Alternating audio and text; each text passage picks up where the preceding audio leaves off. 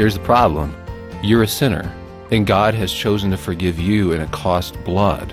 God's gift of forgiveness can impact our relationships with others. Here's Brent Hansen on Focus on the Family Minute. Can you extend that to other people? This is not to say what they're doing is right.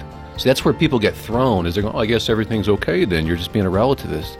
Totally not. What I'm saying is that God's been willing to forgive me. I have to forgive my anger against them because I'm the unmerciful servant if I don't. Look what he's done for me. Jesus makes this story very obvious, like one man's forgiven a lot and won't extend that to someone else. Now, that said, we should still take action against stuff, but people confuse anger with action in our culture. As you interact with others, especially those who have opposing beliefs, extend some grace and forgiveness. More from Brant at FamilyMinute.org.